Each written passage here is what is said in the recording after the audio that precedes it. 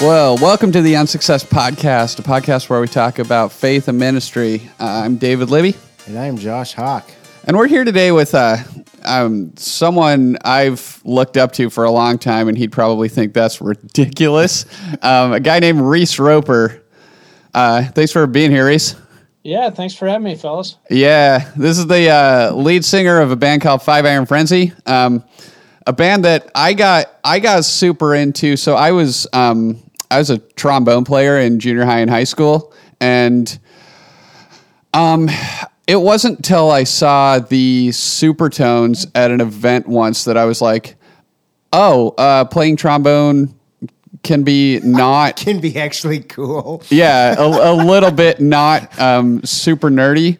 And then I got back and I went to school and I was talking about this band, the OC Supertones, and they was like, my friend was like, you need to go check out the Insiders and Five Iron Frenzy, and then I think the W's around the same time. You remember when they were a thing for like a week? Yes. Yeah. We went on 142 tours with them. Yeah. No, I was super into them. But Five Iron. So I picked up. That was right when Quantity is Job 1 dropped. And so that was my intro. And I heard the horn part to My Evil Plan to Save the World. And that was it, man. That was, I was there.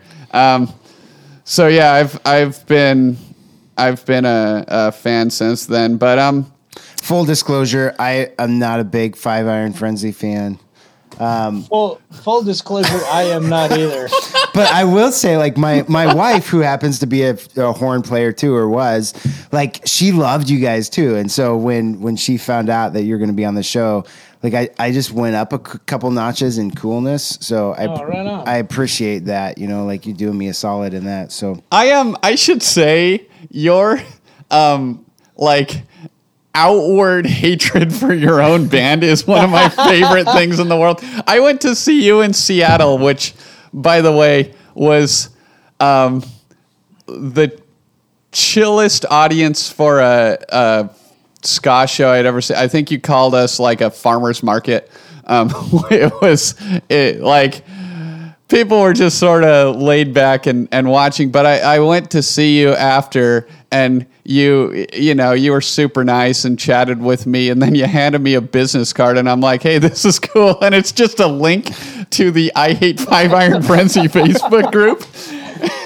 And I'm like, he printed up thousands of these. I just found a bunch of those the other day, and I started giving them to my kids. Oh, that's so funny. That was my favorite thing in the world. I told my dad about that Facebook group, and you're like his favorite person now. He just went to YouTube and Googled Reese Roper. I apologize. So Reese, our show, we talked with Justin McRoberts a little bit ago, and just a really amazing conversation. But this idea that David and I feel like we've kind of stumbled upon, or maybe have kind of been gifted, but this idea of unsuccess, and that, like, of course, chasing. We all know that chasing after, the dream, chasing after the American dollar, chasing after fame and fortune, like, it always leaves you empty and wanting more. And, it's never ever enough. And so, like, our show, like, the guests that we interviewed, just like talking about like life experience and how, like, this almost the second half of life, that Richard Rohr speaks of, that, we kind of, many of us, grow into, where we start to let go of those things, I guess, and to realize that the point of life is not to be successful. And even looking at Jesus' life, his never has Jesus called us to a life of success, but it's more motifs like faithfulness and obedience. That the kingdom of God really is about, and that Jesus invites us into, and it's only there that kind of true peace, true fulfillment, and contentment happens. Right. And so just it's a great opportunity to kind of chat with you about kind of some of your experience. I know David has some thoughts, but there's this tension also that we live in. David and I are both pastors, and you as a musician, where like you have a message. And even something like that God lays on your heart, but then there's the business side of that. Even as pastors, of like where we have to like guard, or sometimes there's pressure at least to like guard what we say because our job is dependent on it. And I've heard of in this crazy time that we live right now, like pastors are getting let go because they're speaking what God has laid on their heart, and the people, their congregation, are like, no, that's not what we want. And so, thanks, but no thanks. And as like an example, I did a message, arguing that maybe we shouldn't, be, we should be supporting refugees and not caging kids at the border. This was in 17 or 18, and a family left our church pretty angry about that. Like that sort of thing, you know what I mean? So it's so hard to challenge people with the gospel. Right. Yeah, right. yeah. And so that's just the gospel. That's the Old Testament. Yeah. It was I went back over that so many times being like, did I push too hard? And I'm like, no. I barely brought my own words. It was just the Bible. So what, like, I heard you on a podcast recently and I was like, man, like, I feel like he's been there some, because you were kind of talking about the push-pull of being honest and also wrestling with, like, your publicist or whatever wanted to actually sell your records. Yeah. Like what kind of stuff did you run into in like the mid 90s and into the 2000s? Yeah, so it I don't know. It wasn't. Dang it! I plugged in my phone, and now that jumping iTunes thing is gonna bother me. You gotta cut this out of the record. Okay. Nah, it's cool. We leave everything in. I don't care if you put the new iPhone stuff around. I don't want it. Man, it is so different doing it for a living versus doing it because you love it. And I feel like we had a good label in 5 Minute Walk where they would let us get away with most things as long as it was done in love. But Frank, who was the owner of 5 Minute Walk, he would occasionally just kind of have to talk to us about lyrics or not really behavior. That the label, they had rules. We couldn't drink when we were on a Christian tour. And to be honest, when we started, half of us didn't drink anyway. It never was a thing. I think it, and then it kind of became something we would do. We'd go on secular tours, we'd go on general market tours, and other bands would go have a drink, and it was okay then. And the band, the label was okay with it. But mostly in terms of what we said or what was said from stage, I think the label just really encouraged us to just do so in love. They really supported us. There's some lyrics that we had to talk over, and it was more just, is it worth, is this, it was kind of like is this a hill you're willing to die on speech we'd get, because it would, bands would totally get their albums pulled and just get, blackballed in the Christian market for saying things, or saying things a certain way. And so what's like if it's okay now, what sorts of things got like or were threatening to a Christian label? It's if it's going to get you in trouble, keep it. No. We just have like a kind of, it's like just an infantile sense of humor in our band. So, I'm trying to think what we're thinking about calling the first album, "The Lippy Nipple of Nippy Chapang."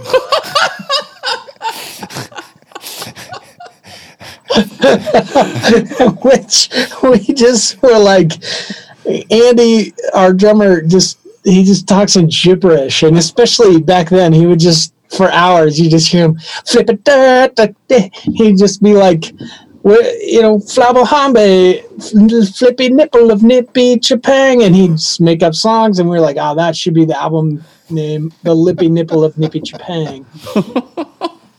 And when we told Frank, the owner of 5 Minute Walk, he was like, I think it's funny, but it's really not going to go over in the Midwest.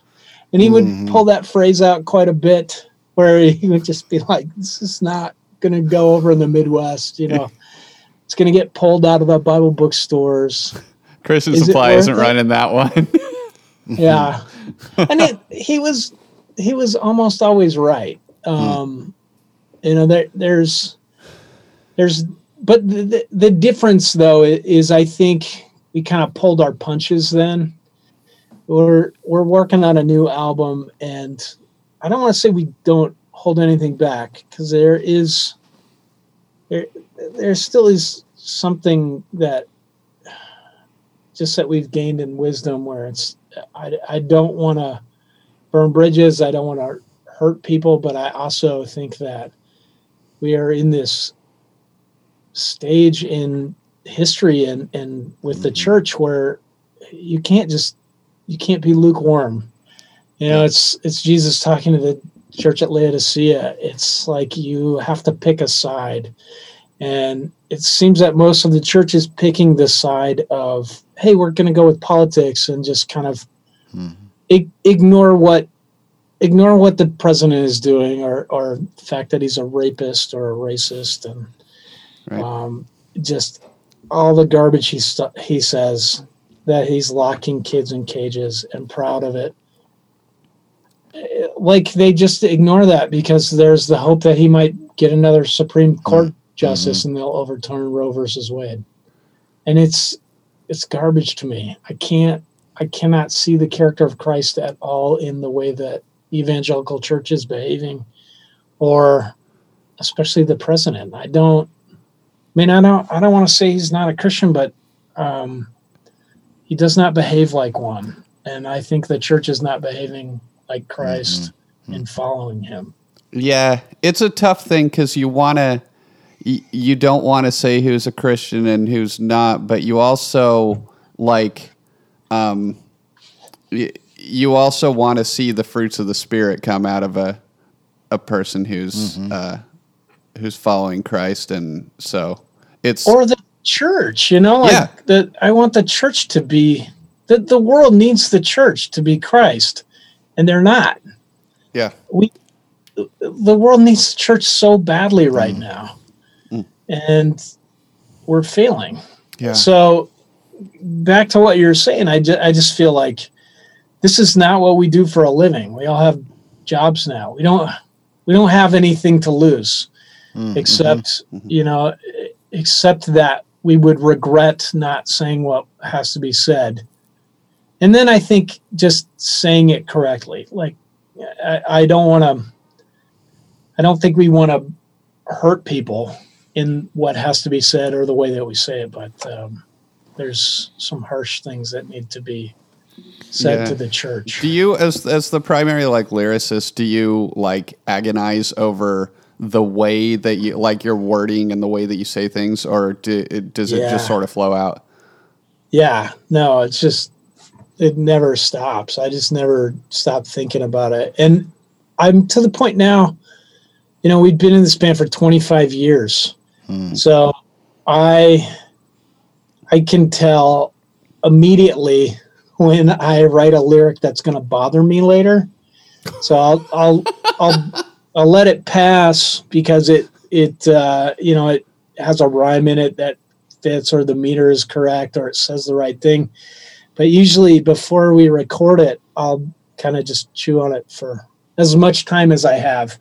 And I have, like in the document I'm building where I'm writing the lyrics, I'll change the font to Comic Sans because it annoys me enough that I'll remember to go back and fix it. I got for just as an FYI, Comic Sans and Papyrus are like the two most hated fonts out there, and so someone sells online. They made a mashup like a Comic Sans Papyrus font. If you just need to really hate it, I will find that. That's out there.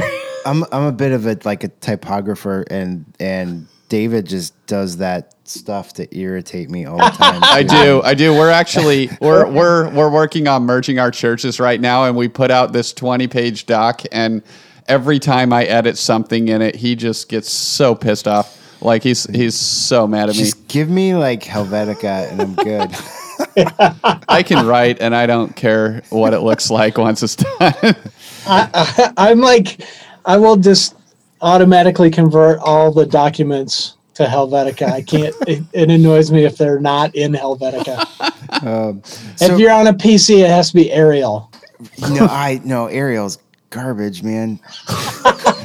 I think PCs are garbage. Yeah, thank you. David's a PC guy, and sorry, David. No, it's fine. I'm it's all right. We're shitty PC guy this on a Mac right now, so who's got the last laugh now? Who's got the last laugh? So Reese, you talk about having nothing to lose. How? Because frankly, I think our best sermons come when we have that spirit. The best preachers, your best leaders, you lead the best way when you operate in that with this. You're not afraid. There's not this timidity, and that's when we're able to be the most true versions of ourselves, I guess. And so, over the years, as you have grown into that, how has that freedom, or how has that changed your message and just your whole outlook on your music? So I don't want to say there's never I've ever hit that point where I actually have nothing to lose, but I've been close. Mm-hmm. I still don't want to lose my friends. I don't want to alienate my family. It's just not worth it. There's nothing I have to say that is that important that I feel like it's worth losing friendships or my family, my relationship with my family, or any of that. Money wise though, and house wise, I don't know. I feel like just what you're saying, that the better I do as a professional, as a nurse, that the more stuff I accrue, the more kind of it owns me, and mm-hmm. I wouldn't mind losing that. I wouldn't mind just going back to absolute zero, and living paycheck to paycheck, and not having to worry about saving for retirement or my kids' college or anything. Yeah. I can tell you though, so I became a nurse I went to nursing school about 15 years ago. And right now I'm probably in my 7th year of being an administrator in nursing. I was an assistant director of nursing of a nursing home, and then I worked in an ICU for a while, and then went back and became an administrator again.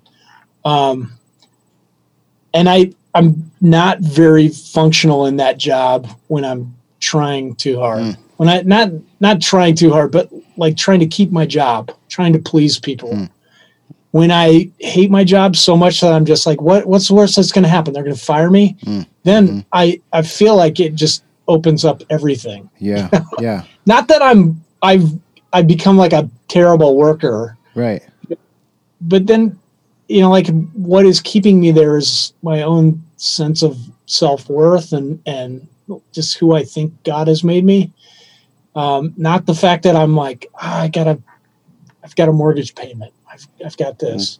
It is a great thing being a nurse, because I've told my bosses this, like, I feel like I'm not doing this to keep my job, because I know you could fire me right now and I could have another job by the time I hit the parking lot. Yeah. There's such a nursing shortage that I'm not worried about that. But and that has, like, for me, my wife's a nurse in the ICU, and that has given us enough security also, where, like it frees me up. We're not dependent on, like my salary from the church. That's nice. And so it does give some of that freedom. But like, I think you're right. Like you are the best nurse when you're not like fighting for your job, but when you're not afraid of being fired or let go, you're able to give it your all. There's something there for sure. I think especially, I being in management, being the director of nursing, if I have just made that decision, like I really don't care if they fire me. I would love going back to being just a floor nurse. All of a sudden, I'm just doing my job because I'm me, or because this is the best version of myself I can put forward right now. I need some more coffee in me, and I'm going to go in there, and I feel like helping people, or I feel like this is a problem, and I'm going to go in there and fix it. And I think it's a great place to be. I think it's a great place for anybody. And when I end up, being, the director of nursing, and I'm giving people advice, this is how I talk to them. I just like, look, I don't care what you're checking off on your list or what you're doing to impress me. What I want you to come to work and do is just be the best you that you can be today. I want you to like yourself at the end of the day. So what does that take? What does it take to make you feel like you are the person you want to be, that you like? And sometimes I don't take my own advice, but it's good. All right. Good to have. Yeah. So good. So you talked some about your friends, and I heard you on another podcast talking about lyric struggles with other band members, and I kind of wonder, like, if I want to say something to someone, like in a message or something, I can do that. Like I can write down whatever I want. Well, David, just pause. We're about to be, like, theoretically maybe co-pastors. So, yeah, well, I can still say want. whatever I want. But can you? I mean, you can't just ramble. You have to come up with a topic. You have to back it up with the Bible. That's fair. You have to have 3 points. I'm just saying, like, I don't necessarily, like, if I say something, it's not necessarily coming from, like, the entire leadership of the church. If you write like something down, you're kind of, in essence, the mouthpiece for 8 people. So what's it like to work things through 8 different people who have 8 somewhat different points of view, I imagine? Yeah, it used to be far easier. We had kind of just, like, say 4 guys in the band didn't care. They'd just be like, I don't know what that guy does. Sometimes, like, I turn him off so I don't hear him in the speakers, and then every once in a while I'll listen to the album and I'll be like, oh, that's pretty good. So 4 guys in the band are at that spot. They're just like, whatever. That's not true. Maybe 2 of them, though, for sure. And the other guys are just like, maybe they're like, oh, Reese's lyrics are really good. I'm just going to stay out of it. But it's probably me and 3 other people. We have to chew through things. They'll come back and say like, I don't know, probably about 4 albums ago, we started just sitting down and going over the lyrics together because I felt that burden. You said that I'm speaking for 8 people, so I didn't want them to feel like something I was sliding in that they were opposed to or they didn't like it. Usually it's wording. They'll go after phrases, or they'll not like a word, or they'll not like pronouns. Something to that effect, and we'll kind of work it out together. Sometimes it's a whole song though. They'll just be like, I don't like what this song's about. Try it again. And I don't know. I appreciate that. I could always kind of be egotistical and say, no, I've done this for 25 years. Let me do this. But they're also my best friends, and I don't want to hurt them. And they do have good points. And I think that talking through lyrics and just what we're saying as a band, it's important to me. I think it's important to them. Cool. Yeah, I mean, whatever happened before Engine of a Million Plots was fired. So whatever you did there. There is one lyric that absolutely, like, I think what I really vibe with when I listen to you guys, first of all, the call outs for the church, but what I really think I feel in you as I listen to the lyrics is there's a lot of talk right now about like deconstruction and reconstruction of faith, but I feel like you've just kind of been in a constant like wrestling with God and fighting with God forever. At least that's what comes through to me, and maybe it's just because like that's where I always find myself. And you had a lyric, I don't know how you meant it, but at the first track it just said, my only hope is that you cannot not be real. And I mean, like, I just sort of hold to that in my like lowest times. I'm like, just the idea of not even being sure of God's presence, God's existence, but just like in my lowest times, just that hope of it is has been a really powerful hold to me. So again, I don't know how you meant it, but like your lyrics sort of cut to a part of me that that I really need in certain times, especially in ministry where there's like not a lot of people to go to with like with doubts or questions about God. There's very few people that you can be like, hey, I don't know if all of this is bullshit or not. So for whatever reason, your lyrics seem to speak to me in that way. And Engine, especially, they were all over that album. Thank you. I feel that kind of early on in Five Iron, we went. So the good thing about Five Iron was we were in a really bad metal band.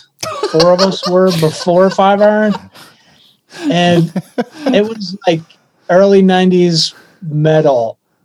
Industrial. It was awful, and it was just a lot of like bad 9 Inch Nails kind of. Yeah, but awful music and lyrics, and the lyrics were all just like condemning, like get your life right, Jesus is good, just awful garbage lyrics. Like a guy who was told to be the youth pastor because we had no one, but doesn't know what to say. So get your life right. Don't have sex. That's exactly it. It was like that guy writing lyrics for an industrial metal band.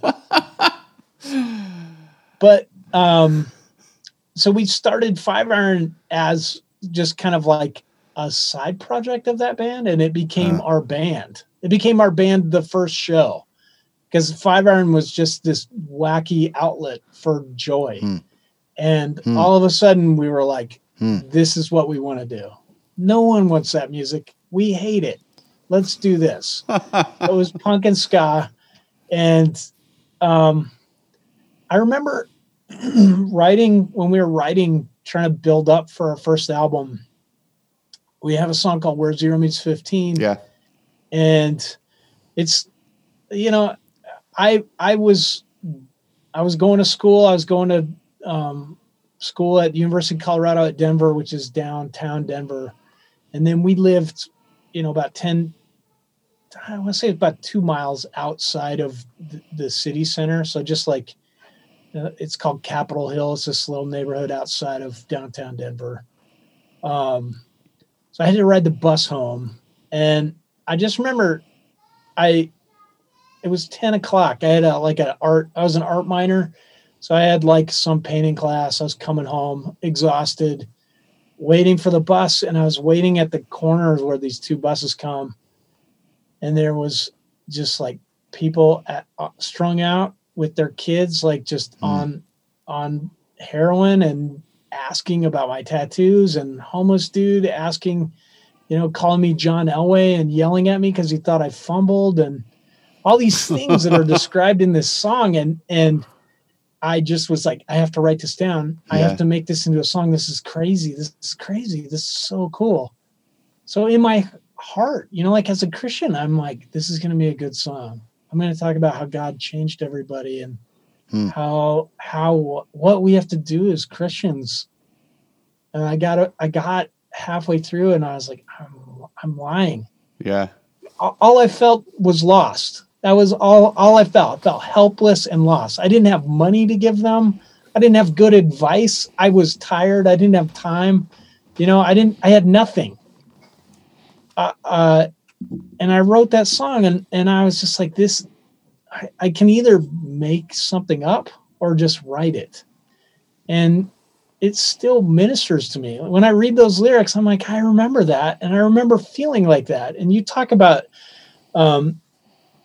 just going through your faith and having to reconstruct it. I think that, me being a Christian for 35 years, I feel like it still happens. It still happens at least yearly, if not monthly, where you start just whatever you're angry about in your head. Like for me, it's that I live in Virginia a lot of times. I'm like, why am I stuck here? Why am I? Yeah. What, God, why did you let this happen? I was this, and it kind of falls apart. You get angry at God, and then it's just chips away, and you have to build it back up from wherever you start, like whatever your basic given is for your faith, and like for me, it is like something miraculous that happened, a couple things. And I'm just like, God is real, and he loves me because of that. So start over and then rebuild. And so like with that song, it was kind of one of those moments for me where I just had to be like, it's okay to talk about this. It is okay as a Christian to say this. And it is definitely okay to say to the world that we doubt things, and that I don't have all the answers. I do believe this because I want to help, because I wish the world could be fixed. I'm trying to figure that out. So like with Five Iron, that's just our thing. What works is being honest. Yeah. And you carried that through like every album. It seems like you had something to say, whether it was like condemning corporations or what, but like it always felt like it was coming from a very personal place for you. Yeah. So I tend to just pick things. So in that metal band, it would be like, you're not a Christian. This is why it sucks. It'd just be that kind of. Did you record any of that? Because be fun to listen back. No, it would not. You would So you would never bad, send it to me because you know the internet's a thing, and you know I'd Yeah. put it everywhere. I don't know. It's so bad.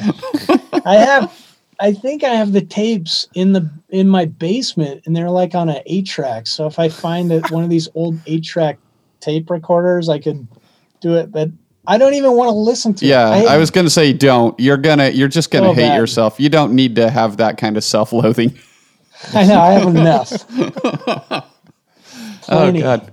Zero Meets 15 has actually like hit me. You know, I've listened to that song for 20 years now, but like, or 15, whatever. And we as a church just last year we're building a transitional tiny home village for homeless folks in Portland, which is pretty rad. And then, and it's this like cool project, and it hits me maybe like a ton of bricks, maybe every month. This is only helping 20 people, and the magnitude of people who are without housing and without food and without clean needle exchanges and without like all these things is so much bigger than 20 people. Like, what are we doing here, putting years of work into any of this? And Zero Meets 15 just even though it's a very personal story for you, it's kind of one of those like, what's the point if I try to help in this way? It's only a drop in the bucket. And so yeah, that song has like had a big resurgence for me in the past year. Cool. Yeah, it's not maybe not in the way that you want, but it's. I'll take it, man. I think any way that the Lord is using 5 Iron, I will take it. Yeah. Right. Yeah. So what you got? Like you've always been very outspoken with 5 Iron about different issues with the church, and you've already mentioned how much you're just sort of like needing to call out the church. Like what major issues have been on your mind in the forefront recently? Like what kind of thoughts or themes are coming through with this new record? So that has kind of been the rule with 5 Iron, is that we don't say anything to non-Christians about their lives, and I don't believe that is the example that Christ set for us. I think the example that Christ set is love everyone. Yeah. If you're going to, like he did call out and condemn people in the church or in Judaism for hypocrisy and for hurting other people, to the point where he was chasing them out of the temple, with a whip he made. That's pretty heavy. Yeah. But not against the unbelievers. Like he loved them.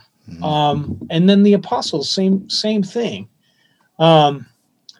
So for 5 Iron, if we point fingers, it's usually at ourselves or at the church. And the new album there's, like I said, we're barely holding back. So there's a song about how I think school shootings keep happening because it's capitalism, because arms manufacturers are making gobs of money. I don't understand why the church is in bed with this. Literally. Okay. So in Leviticus 18, where it talks about like every baby boomer in the world, including my mother, will be like, tattoos are the mark of the devil. Right. It says in Leviticus 18, you shouldn't mark your bodies as the heathens. Right before that. Okay. So that is taken out of context, but in context is straight up talking about how they used to how the early, the early Jewish people would worship the Canaanite god Molech, who was the god of war and death. And they did it by taking their kids and throwing them into this giant furnace Oh for my Moloch gosh. to worship Yeah. war, which is what we're doing right now with our own kids to worship war. We're just throwing them to Molochs. I'm so upset about it, though. Yeah. You know, like, look at that hypocrisy. If you want to call out people for having tattoos, how about call out the church for sacrificing kids for war? Yeah. We're worshiping war. You think of all the Republicans you see on Facebook or in the news right now that are like, yeah, oh, Jesus is number one, USA number one, guns is number two. You know, Right. like Second Amendment, right? Isn't that it is number 2, right? what? Where do you get that from the character of Christ? Right. Yeah. So we have a song about that. We've got songs about corporate greed. Just the church getting behind just corporate greed, just greed at all. There's specifically a song calling out the church for siding up with the president. Oh, really? Wow. Yeah. Good for you, man. Ballsy. Yeah, and then like you can be like Romans 13 all day long and be like, hey, we're supposed to submit to our authorities. Cool. Like I am down for that, but that doesn't mean you have to worship this dude or say that he's not a freaking rapist or a racist. You put a PRC in there. However, Both work. however you want to fill that word. It is super. The thing that I've found most interesting is the conversations I've had with neighbors and with people outside the church that are super confounded by that. Like they're like, what? Why is the church linking up with our president? And It's like, disgusting. and so here, I'm trying to share Jesus and the hope of Christ, with my friends, and they're asking that, and they're dumbfounded, and trying to explain to them. It's opened up the door for some really, I think, deep and really amazing conversations. But yeah, the world they don't understand. Yeah. And so it's interesting, like just this, abortion becomes the hot issue, and you're like, oh, well, we gotta vote for anybody. And that becomes the one topic. And I had a conversation recently with a Catholic who said, man, how the church has gotten in bed with the issue of abortion. He said from a Catholic, like it has ruined it so much. And he said, like, we're not even talking about like pro-life anymore. Is, it's so convoluted and so disgusting. You're right. It has nothing to do with life anymore. It's just being right. It's just being on that side. Yeah. Yes. We want to be on the right side. Yeah. Quote unquote. Yeah. Right. It's power. It's winning. Right. Like that's what the goal is winning. Yeah. Yeah. Yeah. Which is gross.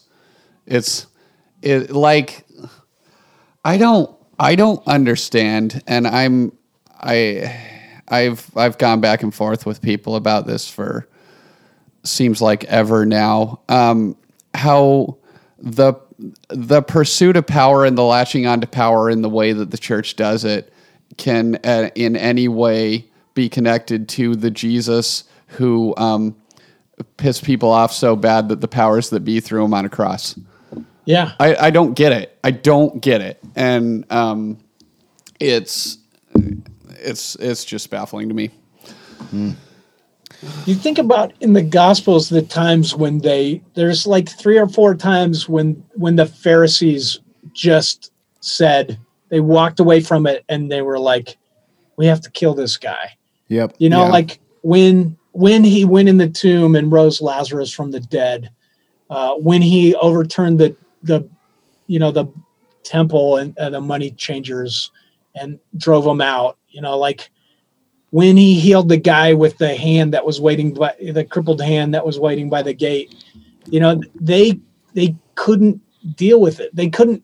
He came so close to breaking their laws, and then they're just like, "We're done." Yeah, well, and I mean, even like his first sermon in Luke 4, you have this was William Barber pointed this out, and I can't not think of it now. He gave a sermon talking about setting the prisoners free and sight to the blind, and then they get so mad they run him to a cliff and get ready to throw him off, and I'm like, that's the sticking point.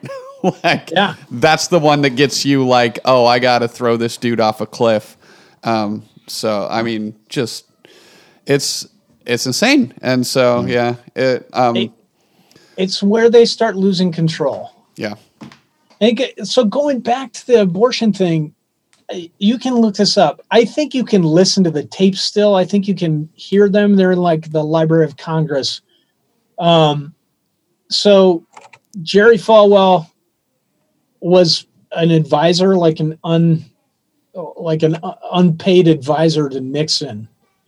And there are tapes of him with Nixon because they taped everything. That's why Nixon resigned. Right. But of him with Nixon just saying, hey, I think I know how we can get more Republican votes for you. The church at that point, the evangelical church mostly sided, and Catholics and just like the mainstream American church sided to the left because they were seeing the character of Christ in things that the left was doing, in that there were social programs, they were fighting for civil rights, these things that they felt like were Christ-like. For the most part, I think the church was pulling that way. If not, they didn't have all the votes they needed. And so Jerry Falwell was like, let's take this Catholic issue of abortion and let's push it to the church. And Nixon was like, it'll never work. And Jerry he basically just said, let me handle it. And he and his cronies just hyped it up to be like, hey, who wants to kill babies? Nobody. Well, then you need to vote for Nixon. Wow, man. And it just went, like the church just became the kind of the mouthpiece for the Republican Party. Wow. Yeah. It's disgusting. It is. And yeah, I still am just flabbergasted with the one or two issue mindsets, even if it's not like cognizant of Christians being like, here's like I'm attaching myself to power or whatever. It like there can almost be no conversation with some people right now because abortion and homosexuality are all that's on certain folks' minds, and I'm like, well, so what? Like, what are we doing? How are we the church then? Yeah, I don't know. It's bonkers. It is bonkers. Yeah. Well, I appreciate you calling stuff out like that, and I'm glad that you can do that outside of a label now. I think that's that can be a helpful thing. As we're wrapping up, I did kind of want to thank you. I don't think I ever wrote you, but your homophilia blog post was sort of in my first step. I always have to say the caveat that my views don't speak for this podcast or my church, et cetera, et cetera. But was my first step toward being really publicly affirming of my LGBTQ brothers and sisters. It was so very personal and thoughtful and heartfelt, but also biblically based. It was like I loved it, and it really sort of it took me that first step, and so I'm really thankful for that. Thanks, man. Yeah. So I got a question before we sign off. What led to like the transition of like going from, making a living from being a band to kind of disbanding and to like working a real job? Like what was that all about? How did that transpire? And then you guys have still managed to stay together too, and yeah. Circumstance, I think mostly, I mean, I don't want to say we didn't pray about it, but I feel like circumstance just kind of led up. Well, I just burped. Sorry. Just led up to it. So like 5 Iron, we were super punk rock about everything when we were together the first time. You could make a living selling the amount of albums that we were selling. So we sold 30 to 120,000 of each album that came out. And which sounds like a lot of money. We made, I think, $1.32 for each album that was sold. But it was enough. Divided by 8 people. And 5 Minute Walk just had this grueling schedule where they wanted an album every year. So we did that and just kept cranking out albums, and it would pay the bills. And then we'd tour about 9 months of the year. We could have done better money-wise with touring, but we just felt like it was so we played with a lot of secular bands before we were signed, and one of the things that really hit us were bands like MU330 or Less Than Jake that really cared for their fans, and they would just go off the stage, spend time with their fans. Less Than Jake, those dudes had in their writer, like, or in their contract with their record company, that they would have a $5 t-shirt. And the label, when they got signed to Capitol had to somehow fund part of that because they couldn't get any t-shirts that cheap. Whoa. They had a $5 t-shirt. And then Capitol, part of it too, was they had to pay for all this gimmicky stuff, like yo-yos that said Less Than Jake or Frisbees, or they had like those little guns that made sparks and stuff. And they would just throw them out to people at the crowd. Oh, so rad. That was the model that we were like, if the church isn't doing this, then we are not. We are in no position to tell people about the love of Christ. So we had a rule that if any ticket price was going to be more than $10, we had to vote on it. So there had to be a reason, like we were playing at a amusement park or something, and they were charging that much to come in, or we added a second band to the thing, so it was worth somebody paying $20. I think after a while, like maybe once it hit 2000, we might have hiked it up to 15, but it was still like all of our shows, we wanted to be cheap. We toured with our own PA a lot of the time. It was Frank's, the guy that owned 5 Minute Walk, but we'd set it up ourselves and bring a sound guy, and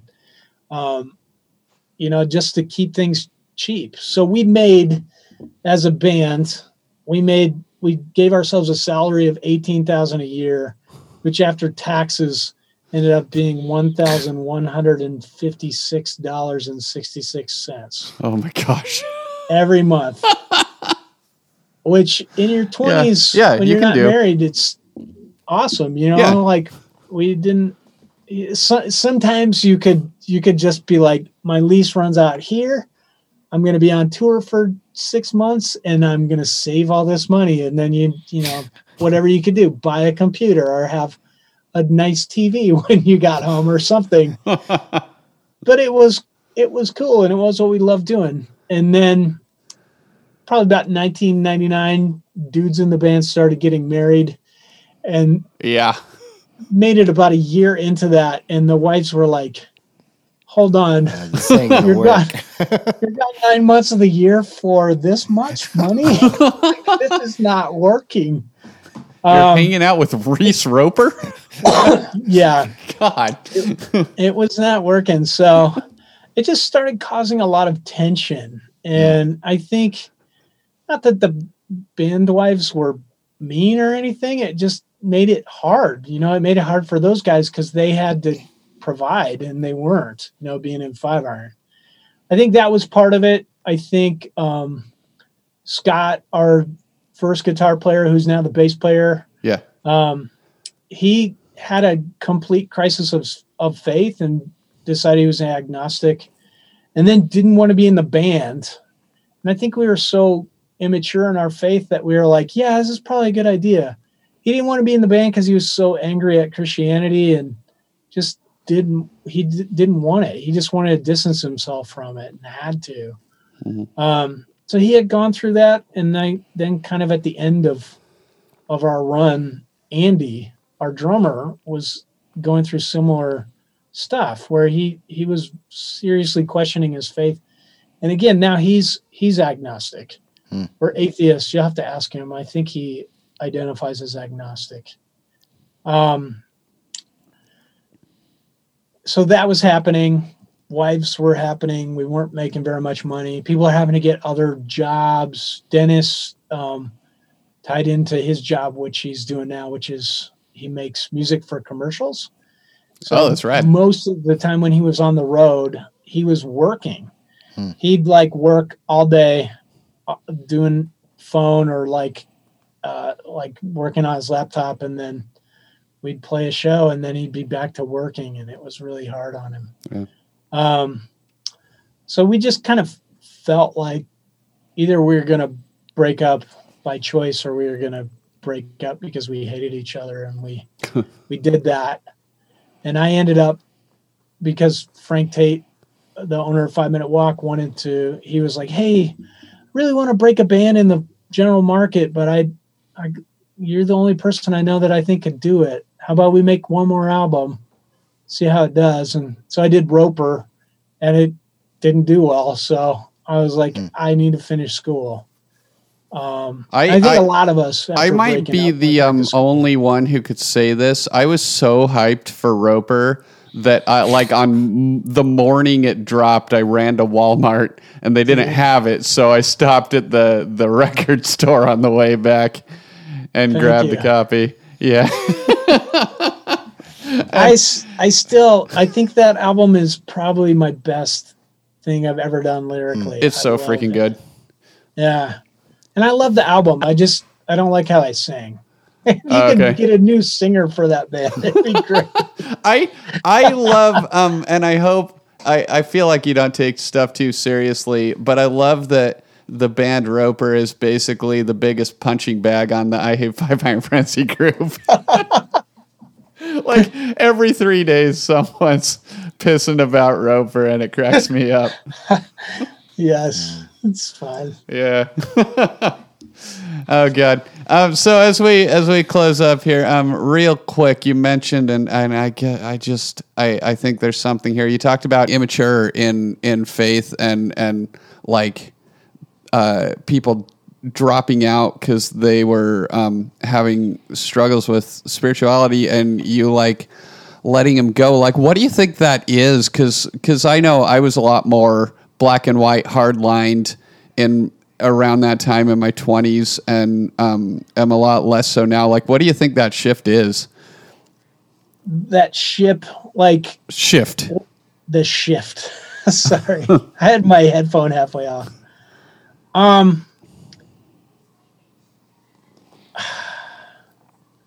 I think everyone has doubts in their faith. I just think that it's accepted now. Like, I think that if you had this, you had to go through some faith journey in the 1500s, people would think you were a witch.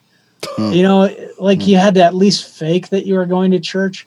Even up to like the 60s here, you know, you at least had to go to church to have some sort of standing in society. You couldn't be a doctor or a lawyer in your town without making an appearance at church. Right. You had to at least fake it.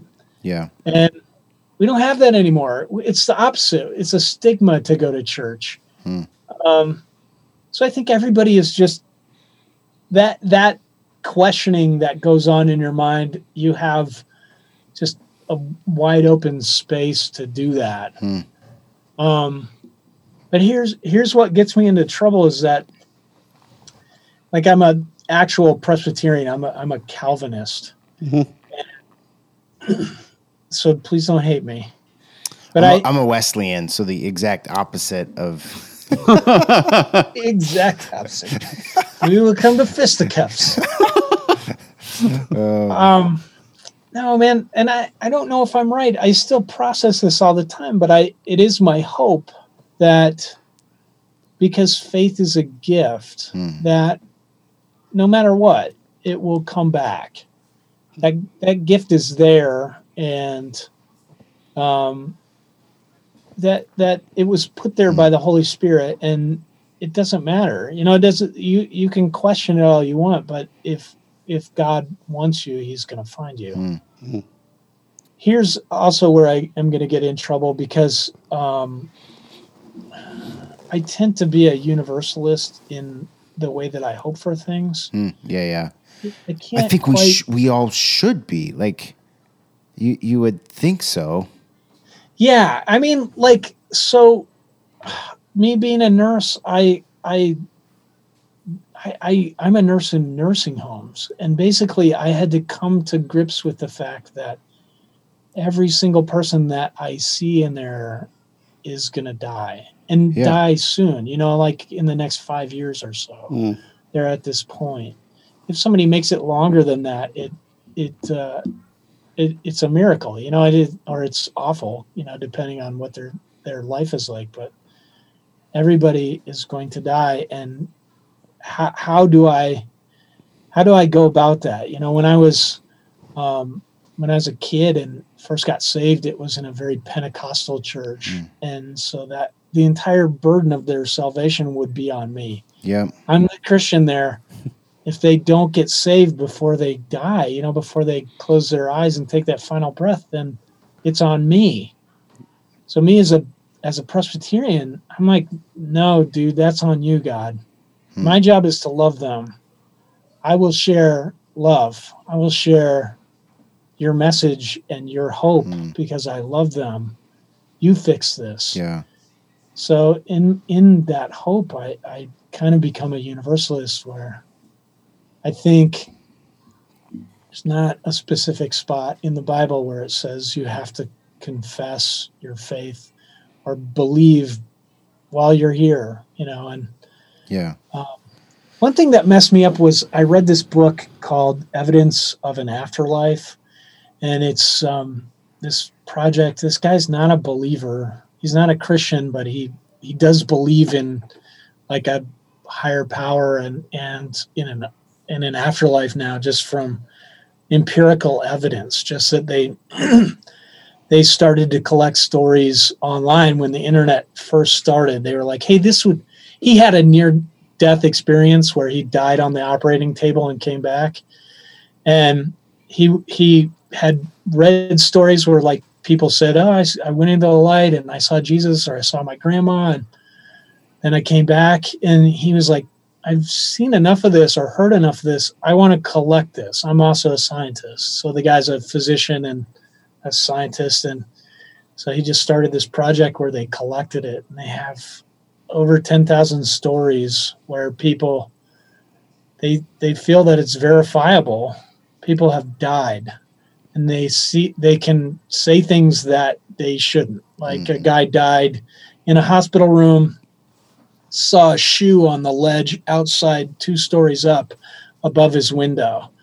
And they were like, no, like it's just your brain. It's when oxygen starts going out of your brain. This is just a pattern that people go through where their brain starts to shut down and they think they see things, but they're dreaming.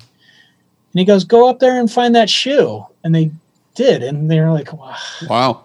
What? So almost all of these people, they say the same thing, that they're like out of their body. They can see things that like in 360 degrees, they know everything. They can feel what people are feeling and thinking. And then they are pulled by some being Sometimes it's a relative. A lot of times it's Jesus. Sometimes it's Mary. They're pulled to a light, and then they are like in the presence of this person, and they feel perfect contentment. And then they're shown, there's like a life review where they're shown their life. And all of them explain that there's like just this theme of, this is where you hurt people. This is what you did, and it hurt people. And like basically they're given the option to be sorry about it or not, or to see how they've hurt people. And in all these instances, they either come back suddenly, they don't want to, or that person, that being that has led them there has said, hey, it's time for you to go back, or you need to make a choice. You can stay here with us, or you can go back. To me, it's beautiful. And I hope for that. I hope that guy's right. I hope that every one of us will at some moment be, after we're dead, be presented with, this is how you hurt everybody. Are you see this? Are you sorry? And then here's the gospel. Here's Jesus. You want to go here. Wasn't it Rob Bell who said like that as Christians, absolutely we should, of course, hope for that. That's not making a statement that's saying like, yes, this is the absolute truth that, everybody dies and goes to heaven, but that we should, a Christ-like person should hope for that we should hope that like that John 3:16, like that God so loved the entire world that his heart, his desire is that nobody would perish. Like that should be it should, as Christians especially, like that should be what we long for and what we hope for. Yeah, man, it's so weird when you have to come to face with like those kind of questions of mortality once you're around death a lot, huh? Yeah, it's good though. Yeah. I mean, I still have trouble being with people when they die. It's usually agonizing for that person. And it's never like in TV or in the movies. It takes a long time for people to die usually. Wow. Gosh. Yeah, I hear stories. I haven't been around a lot of death, but my wife working as a nurse in the ICU, like she's got a number of deaths every week that she endures, and I'm like, it takes a special person, I think. Mm-hmm. Yeah. It takes a special person to do what you guys do. I appreciate it. Yeah.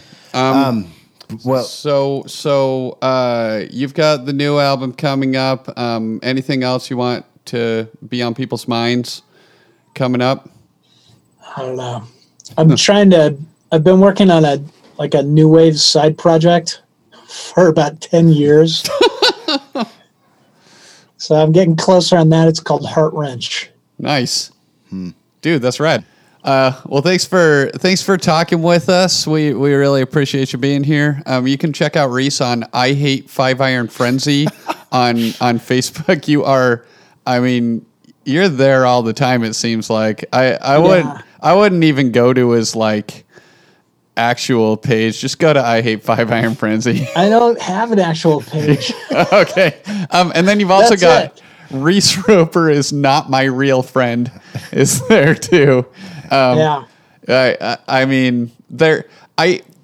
all honesty, it's tied with one other for my absolute favorite place on the internet, just because it's mostly not just dumping on 5 Iron Frenzy. It's mostly just pictures of the most awful food combinations you could ever see. Like I don't even know what's going on there.